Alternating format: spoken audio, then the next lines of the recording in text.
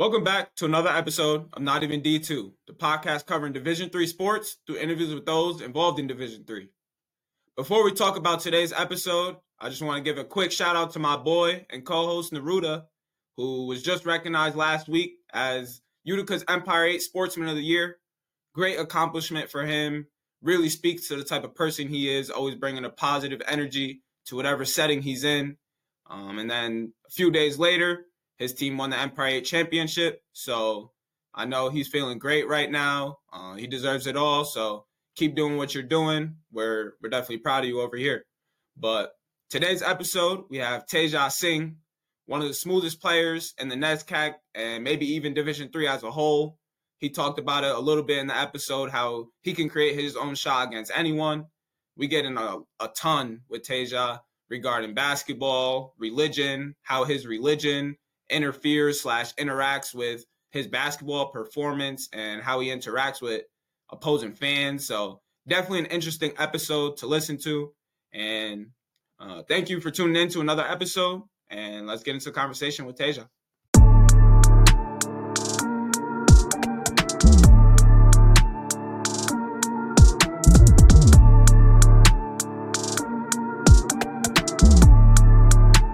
All right, we're here with Teja and Neruda. How you guys feeling today? Pretty good. How are you? Chilling. How's the off season been? I'm feeling pretty good, KJ. I'm feeling pretty good. I know you are. We'll talk a little about that in a little bit. But how's the off season for you? Like, do you watch the NESCAC playoffs even though you guys aren't in it anymore? Yeah. You know, the off season's been good so far. I caught some of the championship game today between Trinity and Williams, and saw some of that. I caught the scores of the yesterday games. I didn't watch it though, but yeah, I guess get my mind a little bit off it. But no, the off season's been good. So yeah, I got you. So this is a question for both of you.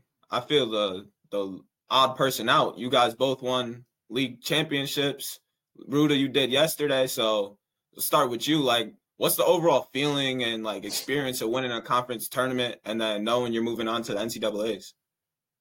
I mean, I think it's just a grateful feeling because we put so much work in just as like basketball players, like in the summer, in the spring, and fall. Like, you know, this year in D3, we were allowed to have 8 practices, you know, before October 15th. So it's like we were working from day one and we grinded, and it's just a relief, you know, to get it done on our home floor too, because we lost, you know, the last 2 years, and we went up against a really good Nazareth team too, has really good players and good coaches. But it's just really just a great feeling and relief, grateful, all that good stuff. Fire. What about you, Teja? What was your experience like? Yeah, man, similar things. For me, it starts from the year before, where we had pretty much a similar team. We only lost 2 seniors, and we had a pretty bad season. And it really started, you know, the weeks right after that season ended, where you saw guys in the gym every single day. You saw the work ethic, and it really paid off throughout the spring, summer. You know, we were in good shape in the fall. And even that first half of the year, we really struggled. Like, we knew we had a lot of talent, but we had a bad loss to Utica early on. But we kind of turned it around and found our identity. And then you see when the consistency of the work pays off. And then being in the spot where you have a losing record early on, and then now you're in the NESCAC championship, you're up like 5-6 with a minute left, and you realize you're really about to get it done. Like, for me, it was surreal. I didn't really internalize it until a couple days later. And it was just the greatest feeling though. And I was happy for me, but just also happy for my team and those seniors that have really grinded their ass off. I appreciate both of your perspectives, but I'm good on this conversation. I don't got nothing to add for you guys. So let's get into a little about your upbringing and talk about what you went through during your upbringing led you to start playing basketball. Yeah, so I was born in Chicago, and really what brought me into basketball was my dad. So he played pretty much his whole life.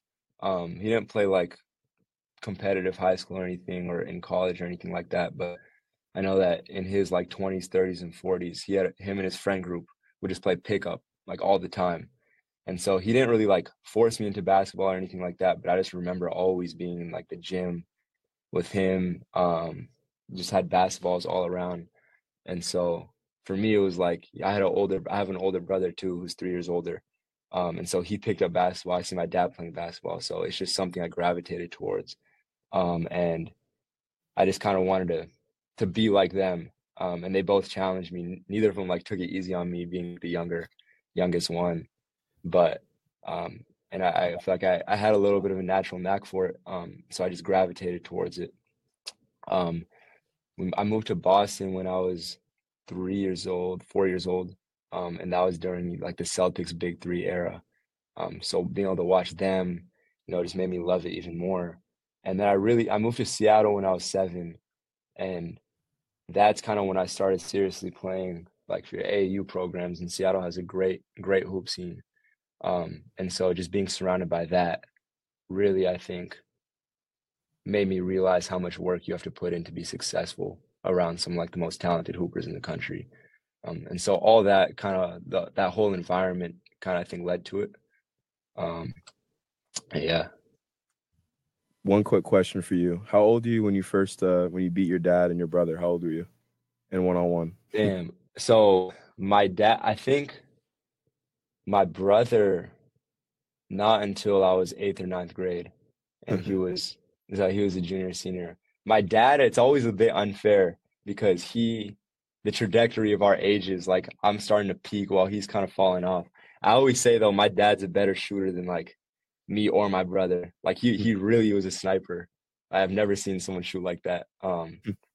But yeah, so as I got into high school, he stopped playing as much, and so I was able to beat him. But it was always competitive. I loved playing with him.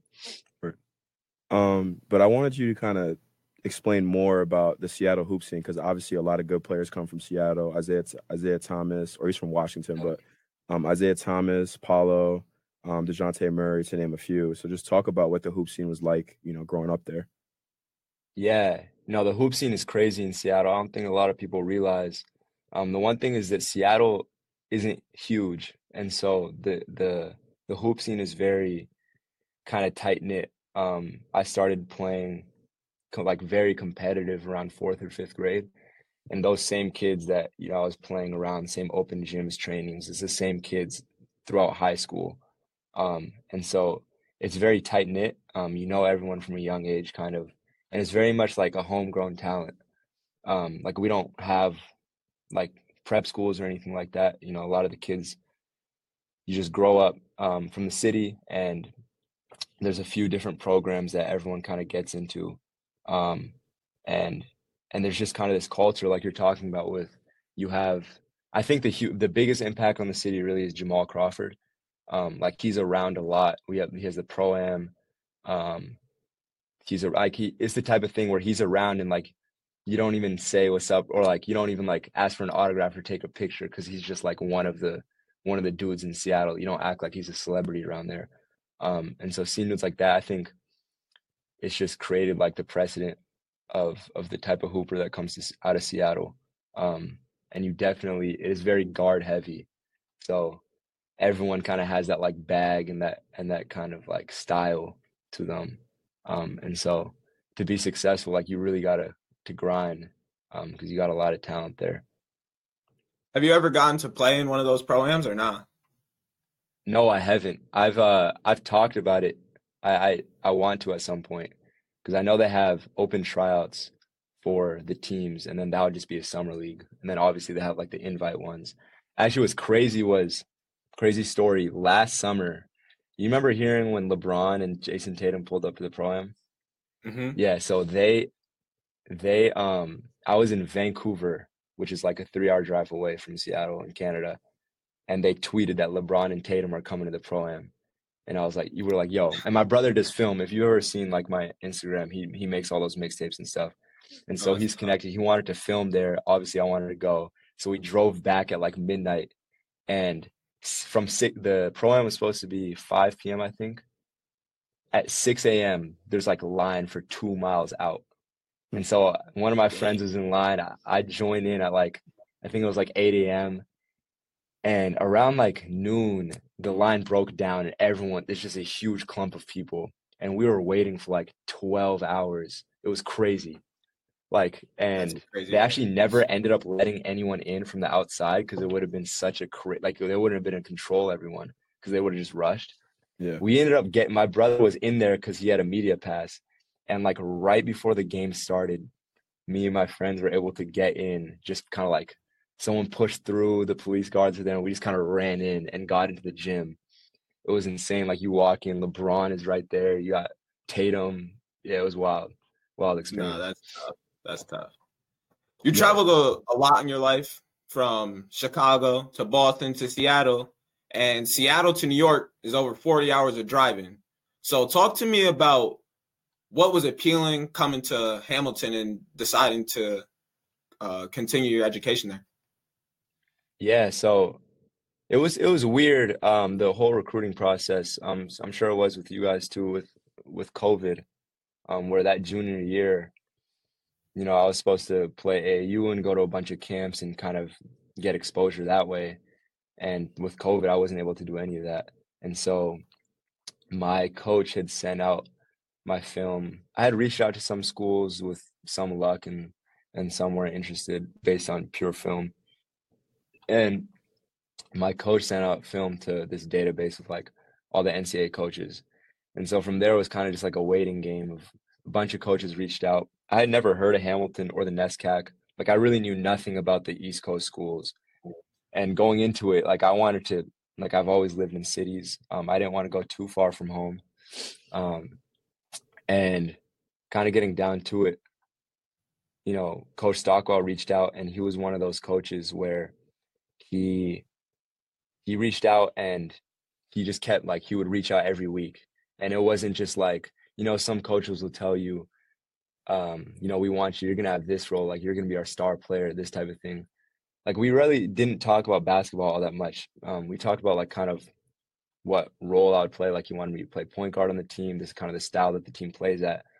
But he was one of those coaches where it was really clear that he was invested and cared about you as a person. And so that's kind of what I was attracted towards because I didn't had nothing else to base my decision off of.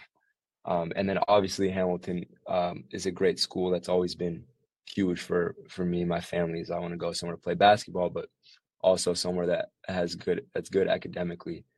But in terms of like small town, small school, like it wasn't something that I was going into it thinking that I wanted to go into that situation. But um, just based on the academic and basketball situation, I kind of took a chance because I didn't have really a lot of other options of where coaches were really interested in me.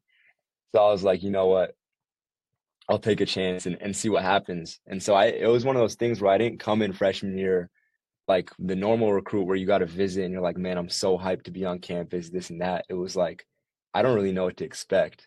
And Yeah. obviously it worked out great. And I'm so glad I made the decision. But coming in, it was definitely interesting because it wasn't like you know, I had like chosen this school based on all the things I loved about it because I didn't really know.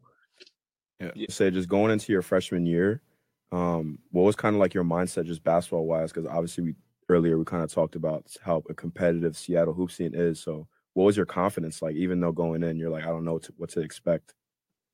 Yeah, so going in, I feel like I'm one of those people where to thrive, especially in like Seattle, you kind of have to have that confidence where you can kind of thrive on any level. So I knew that I could make a huge impact at whatever program I was going to go to, and I knew that my skill level was great and I was going to thrive. But coming in at the same time, in Seattle, I played for one of the best AU programs in the state since like fifth grade.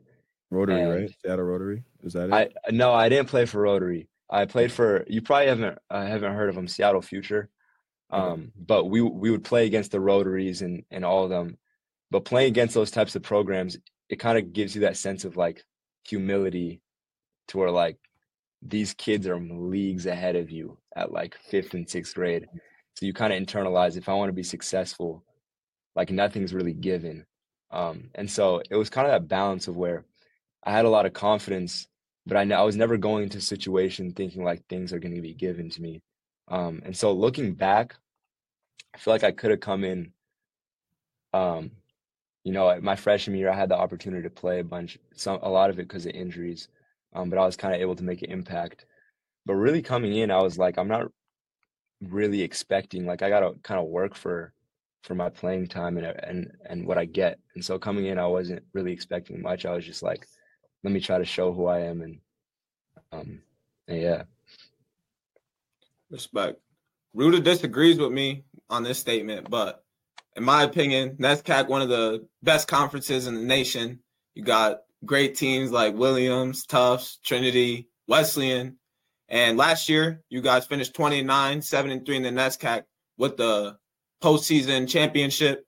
So talk to me what that season was like and what it was like winning the NESCAC and what it took to actually win it. Yeah. Um, yeah, NESCAC is a good league. I know that he might disagree with that. No, it's good. But It's good. It's a good league. It's a good league. I will say that. It's you think it's definitely a good. little overrated? Nah, man, what a debate. I just think that like for example, like UAA, like I think that conference is probably one of the best conferences in Yeah. D3. So I don't know if Yeah. I feel like a lot of those teams, however many teams they have, like the NESCAC at this moment right now doesn't have as many like good teams as, a league like that, if Yeah. that makes sense. I You can know what see I that. mean? I can see that. We actually had a NESCAC UAA challenge, Yeah. and I don't think the NESCAC's.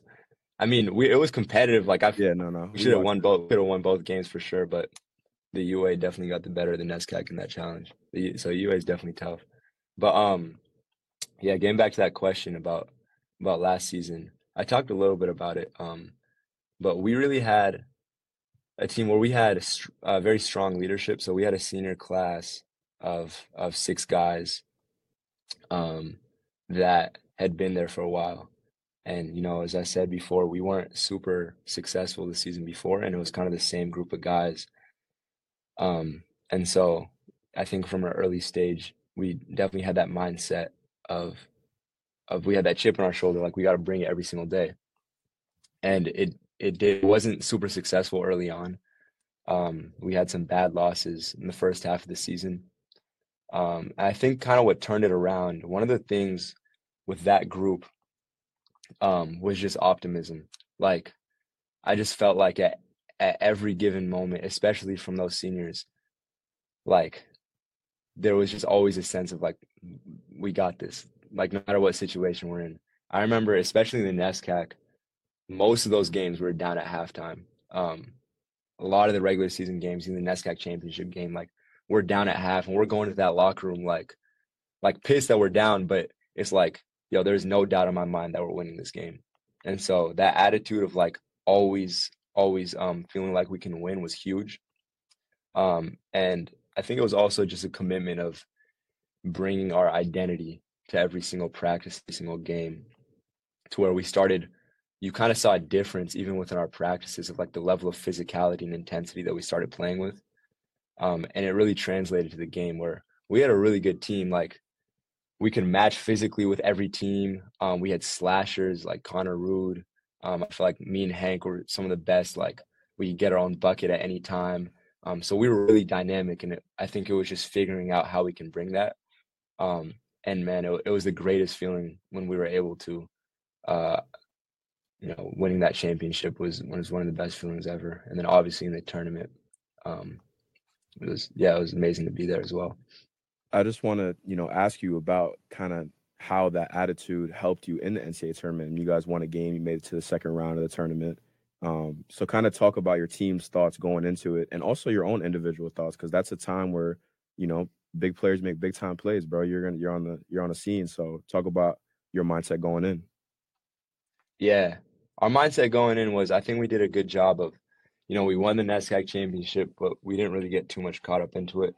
I remember that Monday we had a meeting with the team and it was like, all right, like that felt good. We celebrated that, and now we got 2 games next week that we got to prepare for. And so I think we moved on well. My mindset going in, I really just I wanted to enjoy it. It's not an opportunity you get a lot. So like at that stage of the season for me, I always feel like very relaxed because especially with that team, we had proven that we could be good and we had put in so much work. So at that point, it's like either we get it done or we don't. Like I'm not doubting whether these guys are gonna bring it or not. I'm not doubting how good we are. I knew we were gonna bring it. And we prepared really well that week. Actually, it was a funny story. We played Montclair State, which I don't know if have either of you guys played them? No, they're in Jersey though, right? Yeah, so they press all game and they're like all below kind of 6'5" guards. They press all game. They try to run up and down, score a bunch of points. And so that week in practice, we were just trying to handle their press, and we would uh practice against their press where the defense would have 6 guys on defense. And I remember in practice that whole week, we were throwing turnover after turnover, and I'm going to that game like, yo, we are not ready for this press. But we'd been practicing with 6 guys, so we got in and we handled it really well. And we kind of handled business. After that first game, we were kind of just like focused on the next one. But obviously it was a great feeling. That second game was tough because it was Johns Hopkins and they were the ones hosting. They're a great team. But it was tied with like at halftime with about a minute left. I actually ended up fracturing my tibia in my left knee. And so I'd come down. It was like non-contact. It was kind of a freak injury, kind of hyperextended. And we didn't know what it was at the time, but kind of just made the decision like I got a 2 years ahead and this seems pretty unstable. Like I probably shouldn't play. And then, playing, obviously I feel like I have a huge impact on the team. That second half, it kind of got a little bit away from us. Some bad foul calls, obviously with the home court, didn't get some foul calls.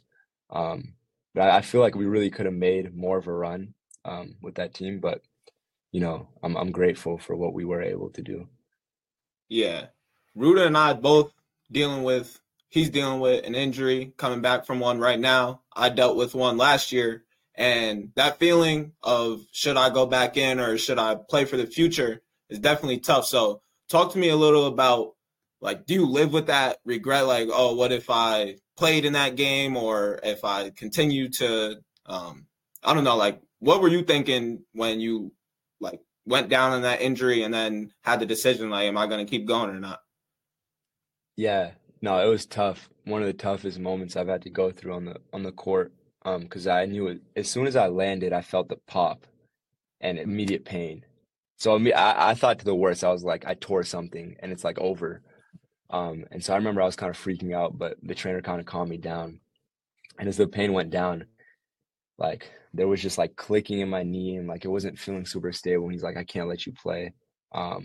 But that regret, that definitely stays with you for a while, especially when I couldn't play. I was out till like really July. I wasn't playing basketball contact wise until like late July, early August. And so especially having that amount of time where you're not playing again and you just kind of have a lot of time to think about it. It definitely stays with me. At this point, obviously I wish I could have it back. I've kind of moved past it and, you know, we have an opportunity next year as well to kind of make up for that. But yeah, it definitely does stay with you. It's a good motivator as well, though. Gets you back in the gym because you feel like you have something to prove. This year's team finished 11-14, only 4-6 in the NESCAC. So talk to me about what this team struggled with or was missing compared to last year's team. Obviously, probably not where you guys expected to bounce back from winning the NESCAC last year to losing in the first round of playoffs this year. So talk to me about that. Yeah, this year's team is really different. We lost 6 seniors, and we have 2 seniors. Had 2 seniors this year, and we had a big incoming freshman class. Sophomore class, one of the guys had a torn ACL until halfway through this season. Other guy got some minutes, but this year's team was really completely. We had to kind of start fresh, to where you have guys. Half the team has never practiced before, and you know how big of an adjustment that can be coming from high school. So yeah, I mean, obviously there were a lot of things in our control that that we definitely should have done better. It was tough, like obviously starting out the year we had some struggles. We had a lot of guys. We were practicing with 9 or 10 guys for like the first couple months of practice. So even then it's hard to build a lot of habits. But obviously, um, with the younger team, there's some things that we gotta go through, and we don't have a lot of that experience. I take some of that blame as well. Like, being a captain, it's our responsibility to kind of show the younger guys and lead by example. But it really makes you realize, I think, having been through 3 seasons that have all been really different, in our success, especially, is that even this season, like going to NESCAC play, we ended up 4-6. Williams, we lost by 1 off of a missed call and a missed game-winning shot. Wesleyan was double overtime. Amherst, we were up 10 with 6 minutes left. Bowdoin was like very close loss. So you look back and it's like, damn, yeah, you got to own those mistakes that you made. Like, you're not blaming anyone else but yourself for those losses, but you also look at it like you're that close from being the difference between 4-6 and 7-3. And so you really realize it's not necessarily a talent thing, but just your approach to those tiniest of details that can decide your entire season. And so I think, obviously you don't want to go through a tough season like this where you're not very successful. But, my freshman year, we had a terrible season, and we come back the next year and win the NESCAC championship. And so sometimes those struggles can be some of the biggest motivators, and they also kind of develop that scar tissue to where you've been through it. And so now you don't really make those same mistakes again, like you kind of learn from them. So I think if we take that type of optimistic approach, we're due for a really good season next year, because we're bringing back 90% of our guys, and we got a lot of talent. And so I'm really excited for what we can do. Word. One thing I noticed looking through this season is the difference between you guys playing at home versus playing at away. You're 8-3 at home and 2-9 on the road. So talk to me about what Hamilton's home games are like, and if you have any perspective on why there was such a difference between your home play and away play. Yeah. I mean, playing at home is awesome. To play in front of the fans. We have like a great court. It's a wide open court, kind of feels like a stadium. And so, you practice there every day, especially with the team that's a little younger. I think you definitely feel more comfortable at home. Going away is obviously always tough with the road trips and traveling and opposing fans. You obviously try not to let it affect you. I like playing away too. But I think a lot to do with it is just the comfort, and then having kind of that momentum of the crowd behind you has a lot to do with that. So when I talk to a lot of my friends that play in the NESCAC, they talk about how there's certain teams that they may dislike, or there's matchups that they look forward to, certain player matchups, whatever it may be. And you commented on the NESCAC saying it's a great league, it's a really good league. Do you have any matchups or rivals yourself? Yeah, I feel like, yeah, I think with any league, like, you play the same dudes every year. And so by your sophomore, junior, senior year, you've developed that kind of rivalry. Like, it, like it's competitive because you're seeing the same guys every year. I think with me, some of the ones I take are a little special. Williams is one team we've never beat throughout all 3 years. And so I always go into that game like we got to get them at some point. Another team, Amherst, we've had some history with, and they're always a really physical team.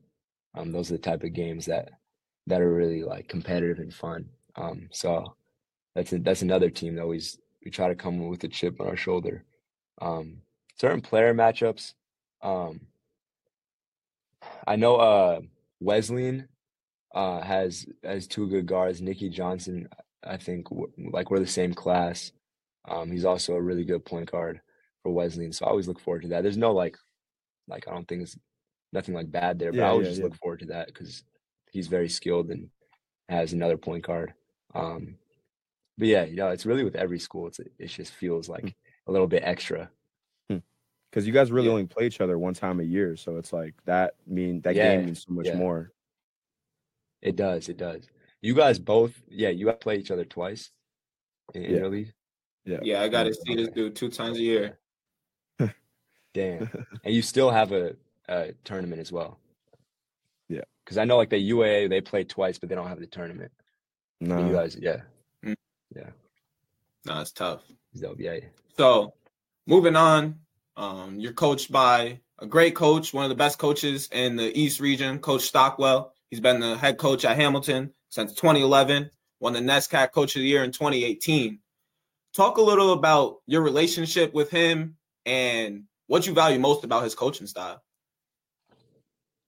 Yeah. I talked a little bit about this before, but he was such a large reason that I came in the first place. Really his approach to being a coach was just that he cares about you as a person.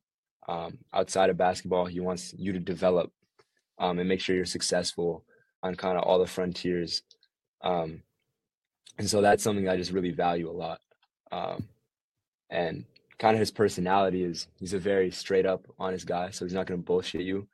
And so it means a lot, like when he shows you love and you really know that you're doing something right. And then when he gets on you, he'll tell you straight up. But you appreciate that because you kind of know what you're going to get with him. And then obviously basketball wise, he's a great coach, extremely like detail oriented. I never really have to doubt, or I never doubt like our schemes and stuff because I know X's and O's wise. He's always like 3-4 steps ahead of in terms of our game plan and what we're running and stuff. One of my favorite moments actually was last year in the NESCAC championship. We were playing Colby, and we're running our offense where we have split screens and all this ball screens going on. And we scored 17 points in the first half because Colby was switching everything, and so they were kind of taking away a lot of our actions. And we go into halftime, and in the second half, we just ran this 4-out where we were like, all right, they're going to switch our actions, but I don't think they can guard us one-on-one. So it was like me, Hank, Connor, Rude from last year. And it was just like, go 4-out, just ISO, take your man. If he stops you, pass to the next guy, you go. And it was just like, we've never run that in any game the entire year. And we just decided to make that adjustment in the NESCAC championship. And it was the funnest basketball I've ever played. It felt like a pro-am. We're just like walking down, like, oh, my turn. All right, I got it. All right, next time you got it, Hank. Like you take your guy. And we scored 50 points in the second half. It's just like, yeah, we're just hooping on him. Yeah, so adjustments like that, it's like, man, the guy's like, his brain is thinking the game on a level that I couldn't. So to have that trust in him I think is special. Yeah. Ruda and I were talking earlier. I mentioned that one thing I like about his coach is he gives them the freedom to just be like, all right, you got a matchup, like mismatch, and just go at him. Like, we don't need to run a set. And that's often overlooked in coaches like, oh, he's not doing anything, just got good players. But like you said, to make that adjustment and give your players the freedom to play like that is extremely important. And also, I noticed that he played professionally in Ireland. So did Coach Coffey, Ruda's coach. So you can kind of see how like being a player yourself can transition into being a better player because he was a bucket. He was a Hall of Fame at Lemoyne College. So respect to him. Yeah, man. He's a hooper. If I got a funny story. It was actually the year before I came during that COVID year. Not a lot of like strict, like you couldn't really practice and not a lot of guys could play. So I remember the guys are telling me that he played with the team and would practice. And you know how a lot of college coaches would be like, all right, you don't want to 1-foot finishes. We don't do that. Like 1-foot fades, like behind the back passes. Like we don't do that. Like this is how I want you to play. And they always talk about how when he played with them, like he was doing all the things that he says not to do and was just hooping on everyone. Step backs, behind the back passes, like everything. So yeah, he could definitely play. Yeah. Let's take a break real quick. Yeah.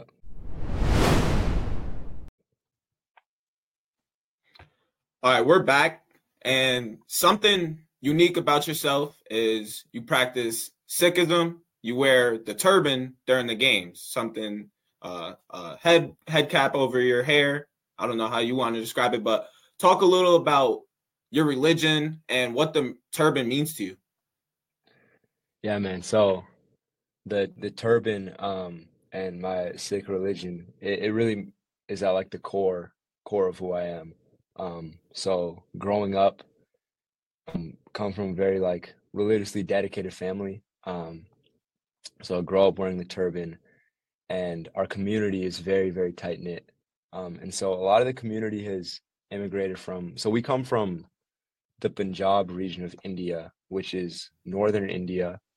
Some of it's in Pakistan as well. But we come from that region, and a lot of Sikhs immigrated kind of in the 60s, 70s, and 80s. And so, in every city, there's a pretty good Sikh population. In Canada, there's a huge Sikh population, both in Toronto and Vancouver. Um, and so the community is very tight knit because, there's not a lot of us. And so growing up, the Sikh community just meant a lot to me. And, the turban, really what it is, we call it like the dastar as the name in Punjabi. It kind of represents all the values of our religion. And so, something that means a lot is like within our religion, like the warrior kind of identity and mentality is a big thing. So historically, our religion started in the late 15th century, early 16th century, and we kind of created this unique identity. Our founders have kind of created this unique identity of challenging the the social and political norms of the time, and kind of preaching this idea of like oneness and equality. And it was a very unique kind of idea at the time. And as we kind of gained a community and starting to establish kind of our own sovereignty, there was a lot of pushback from the existing rulers of the time, which is like the Mughal Empire. And so historically, throughout the 15, 16, 17, really throughout our whole history, there's been a lot of conflict and challenging of our own identity. And so we've had to fight for a lot on the battlefield and everything. And so, and all the way, up until today, there's a lot of political tensions, even that's kind of ingrained in who we are. And so this turban was given to us. It was historically, it was a symbol of royalty. So kings would wear turbans, like you see like the Middle Eastern or like Muslim kings, they would wear these turbans as a symbol of royalty. And so for us, our community wasn't made up of so and so kings. We came from all different farmers, different castes in India, but this turban and this identity was given to us to elevate us to this kind of sovereign identity. And so actually, if my last name Singh, every Sikh boy or male should have the middle or last name Singh, and every Sikh female should have the middle or last name Kaur. And that was kind of given to us as kind of the same idea, where Singh means lion or tiger, and Kaur means female warrior princess. And so these types of labels and this image was really given to us to make us realize the power and sovereignty that we had. But it's also a symbol of you have this responsibility of enforcing this justice, but also enforcing this idea of equality and oneness among us. And so for me, growing up, wearing a turban, being the only one wearing a turban, that's not anything new in our history. You're almost supposed to be unique. That's why it was given to us. But growing up, it really represents that fight, that warrior identity, that my responsibility, just as a Sikh. All of that is kind of summed up in this. And so it's really a representation of who I am. That's fire. Nah, I definitely respect that perspective you just gave us, because I feel like I know a lot about your religion now. So thank you for that. I want to Yeah, kind thanks. of hear about how that interacts with or intertwines with your basketball relationship with teammates, opposing fans, opposing teams. Like, are there ever times where you travel somewhere and people are talking about your turban? Talk to me about that. Yeah, I've definitely had some interactions. It's funny, I didn't think about this. I didn't really come to this realization until I was kind of thinking about this question. But growing up, I always felt basketball. I was never discouraged by the fact that I wore a turban in basketball, but I always felt that basketball was a place where this didn't matter because on the court, it's about your game. So I would come into games actually every time I step on a court, the other team would usually be like, "Oh, steal the ball from him, or he's not going to do this," and then they'd always be surprised. But in reality, it doesn't really matter, what you look like. And so I think that growing up, I kind of felt that the basketball was kind of not an escape, but it was just kind of a separate thing where looks, identity didn't matter. Um, and what's been really cool, and I'm sure we can talk about a little later too, is just how recently um, the impact I've been able to have on the community and stuff. It's not this like my turban and my identity isn't separate when I'm on the court. Like it's actually an empowering thing. Like people already Mhm. see this and it's like, wow, um, like that's so cool that you're representing that on the court and it's inspiring the next generation, the rest of the community. So that I think that's something cool that's kind of come out of playing basketball with it. Some I've had some encounters for sure. Some rate like a couple like really racist ones I can't repeat here. One was in like 8th grade, called me like a bad slur, like I'd never even heard of. Um, but it's never really bothered me because it's never you realize it just comes out of ignorance, and it wasn't really ever prominent enough to where like I'm just walking the court and everyone's shouting racist insults. Like that's not really Yeah. how it is. It's just kind of one off here and there.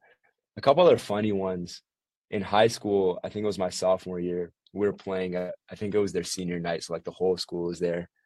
And every time I caught the ball, the entire student section was screaming like, "Wave check!" Because especially Mhm. back then, the way I wore my turban looked like a do rag because I would just wear it down like that. So they're screaming wave check. Last year in the NCAA tournament, uh, this one was kind of bad. It was against Johns Hopkins. And as I was throwing the ball in bounds right in front of their student section, like the dudes are yelling like, "Cut your hair, cut your beard, this and that." And if you know, like part of the sick identity is that you keep your hair. So that was one where I was like, I don't play about that, and I was going to stop and say something, because that's not a boundary you cross. In the moment of the game, though, I felt like I can't do that because it kind of distracts my teammates as well. Not just about me. That's something I could have kind of stopped or talked about it, but didn't really end up ever dealing with that one. But yeah, those are a couple. Mostly people are good. I've had some refs that are just ignorant. Like a ref has come up to me before and been like, "Yeah, so I'm assuming there's nothing sharp or metal under there, right?" I'm like, Like, "Bro, what do you bro, think is what? I like what?" um, but yeah, it's nothing really that ever bothers me. Nah, I respect it. I was gonna say too, I respect your insight that you just gave us. I know KJ gave you your flowers earlier, bro, but definitely that insight you're giving us is really empowering. Just talking about the warrior mentality, all that stuff. So I appreciate you sharing that with us. Hey man, Um, appreciate you guys asking. but so I looked at your Instagram and I saw a reel with Game Six Sports Academy. I'm assuming that's a gym back home. Um, do you feel, or we're gonna put the clip of the reel, in post so the Okay. viewers will see it. But basically it's you're about to take a layup or dunk and young sick hoopers are like keep flashing back and forth. um so it makes me think, do you feel like you're inspiring the next generation of sick hoopers? Yeah, for sure. So that's actually game 6 is my uncle runs that gym. He lives in Toronto. And Okay. so he runs this gym called Game 6 and they have a pretty large community out there. And so they have these whole youth programs. And he's really working like he's working hard to really bring out the next generation of sick hoopers. He has a lot of talent there, and he's a great person, great coach. So he's definitely cultivating talent and doing great work for the community. In terms of, so yeah, we always go there and film videos. Those are actually his kids, my cousins that are in the video. So they're gonna be good hoopers as well. So it's always great to be able to do some videos with them. In terms of inspiring the next generation, I mean, especially recently, it's huge for me. It's like one of the biggest reasons I play now, because it wasn't always like that. Growing up, it's not something I really ever considered because no one really knew who I was. Really up until high school senior year when I had that post by Ball Don't Stop, posted me and kind of went viral. And our community is one of those communities where we're so tight knit, where you see another sick being successful, it's like the whole community wins. Like everyone's reaching out, everyone's going crazy about it. And so it was really special for me realizing the impact that I was able to have, where I was getting DMs from kids all over, just telling me how much I inspire them or asking advice or this and that. And it's really humbling because growing up for the first like 18, 19 years of my life, like I just played basketball because I liked basketball. I didn't go into it for this or anything like that. But being able to see that impact at this point, I got my senior year, maybe hopes of playing pro after, but really the one of the biggest reasons I play is just so that someone else can see me and be like, damn, there was a sick that wears a turban, that keeps their hair, that plays college basketball or played at this level. Like that's inspiring. I didn't really have that. I mean, I had a couple growing up that played college basketball, but to be able to provide that image and kind of inspiration for the next generation of six, like that for me is bigger than any personal achievement that I can do by myself. Like it's just that much bigger than me. Yeah. I got a quick question. Looking through your Instagram, the highlight reels you were talking about that your brother does, you can see other people in the stands wearing turbans. Not trying to be ignorant, but is that your family? Yeah, so that's a great question. First of all, I have to shout out my brother because I don't think I would be at this stage in terms of the community knowing who I was if it wasn't for him, because he's really the one that films and posts me and everything. So shout out him, Jajar Films. Shout out If you guys him. want to check Go him tune out. into his films. Yep. But yeah, so a lot of it. So I have family friend. This kind of shows you how close the Sikh community is. There is a Sikh family that lives like 10 minutes from here. The dad followed me from before he played D1 tennis, so he follows Sikh athletes, and he found out I was coming here, and so he reached out, and I met them, and like they've been like family ever since. Like we've just been super close. Um, and so they come to a bunch of the games. They have young kids. My family does come to a lot of the games, um, but it's just that type of thing where we know a lot of people around the country, around the community. And so whenever we travel, there's usually someone that we know that they come, but then they're going to be like, all right, there's a six playing. We got to bring the other six that we know to come watch and play. So it's funny when we play in other cities, my team doesn't question it anymore. But the first time we went to Texas last year because two of our teammates are from Texas. And I had like, we knew, I think, one family in Texas. So my parents came, we knew one other family. And he was the first Sikh. We played his alma mater. He was the first Sikh college hooper. So it was really dope. He played for Trinity, and then I ended up playing Trinity. And we kind of reached down like, I'm playing your alma mater. And so he came and he brought like his entire family. So there was like 25, 30 people there. And like I had never really met him. And they're like, yo, is that your family? I'm like, kind of like, no, but same thing. We went to Baltimore. So it's really special. It's just like a blessing to have that type of support wherever I go. That's But dope. yeah, so some of it's my family, some of it's not. But talking about that support, obviously you talked about Ball Don't Stop, and I don't know how to really pronounce Ekum. Ickham. Ekum, okay, Ekum from Yeah. Ball Don't Stop tagged you in a post highlighting different sick hoopers. So I just wanted to like talk about your relationship with him. Yeah. So I've actually never met him in person. I've talked to him a bunch online, and I feel I'm like relatively close to him now.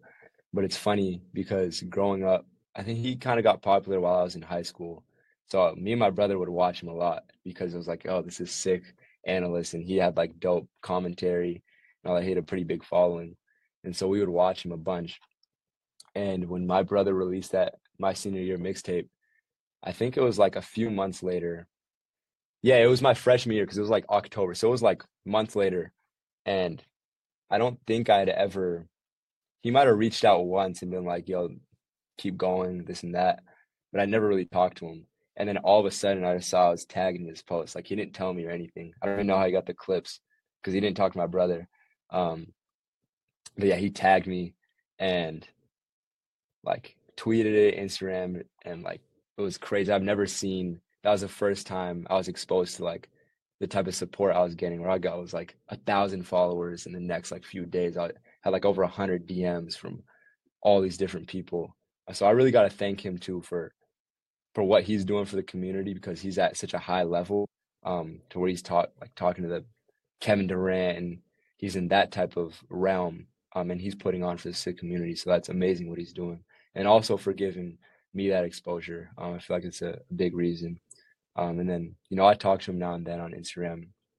He'll give me advice or just tell me to keep going, and I'm looking forward to meeting him and working out with him actually when I go. He's from Vancouver, where I have a lot of family there. So For those who don't know who we're talking about, Ball Don't Stop Instagram page, go check it out. Over 260,000 followers. He breaks down basketball. One of the most trusted voices I've seen.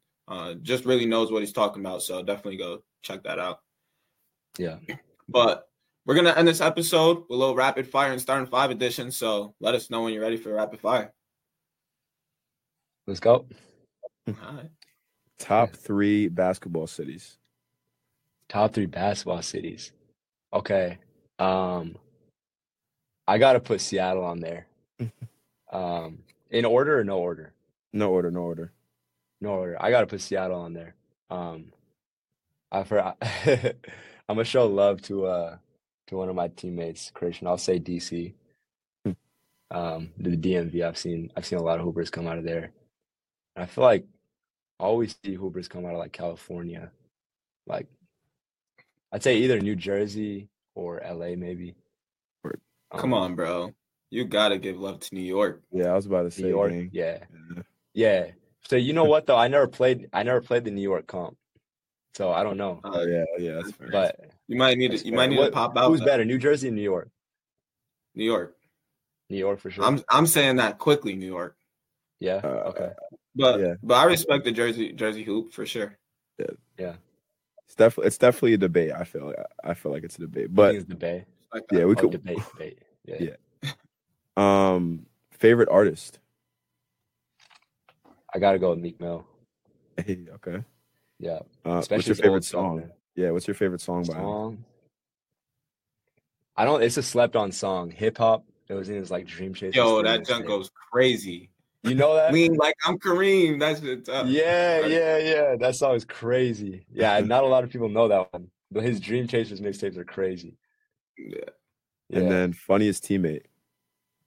Christian McDaniel. Yeah, he's hilarious. Or Cooper. Shu, he was from China. Came to Hamilton, walked on. Those two are hilarious. Never fail to make me laugh. That's fire. All right. This is starting 5 edition. I'll explain it real quick. So if you were a coach assembling a starting 5, point guard through center, who would these players be? And this edition is going to be NESCAC players. So from this past season, NESCAC players, and just describe like a sentence or two about what makes them so tough in your opinion. So this is including my team as well? Yeah. You can include yourself as well if you think you're top 5 in the NESCAC. Yeah.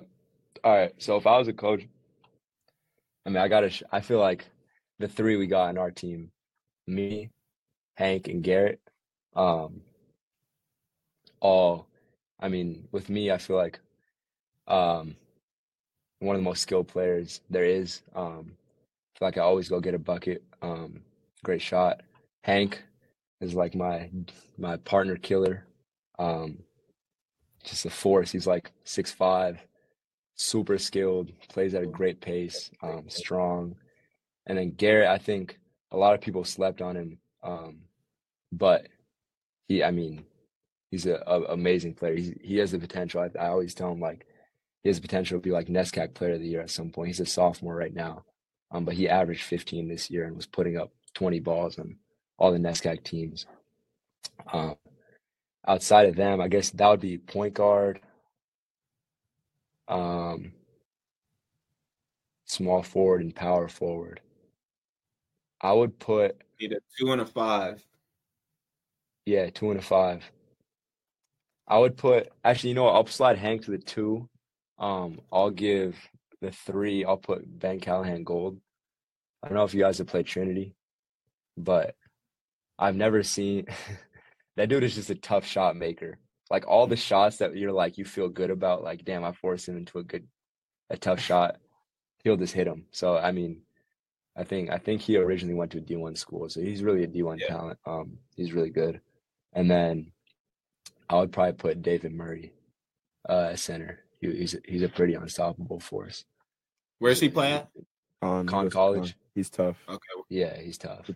He's not super tall, and his game is post up, but he's pretty unstoppable. He's strong as hell. Yeah, strong. He has a wide wingspan, so he'll just hook it right over you. Nah, I'm not gonna lie. We might need to set up the NESCAC versus E8. Top 5 versus top 5. That'd be tough. Yeah, we might need to. That would be tough. But that's gonna do it for another episode of Not Even D2. We appreciate you joining the show, Teja. It's been a wonderful conversation. Yeah, thank you guys so much. Really appreciate your questions and having me on. Yes, sir, bro. Sure. Thanks for tuning in to another episode of Not Even D2. If you haven't already, make sure to go follow all the socials at Not Even D2. You can catch every episode on Apple Podcasts, Spotify, YouTube, or wherever you listen to your podcasts. I'm your host, KJ Allison, and I'll see you next episode.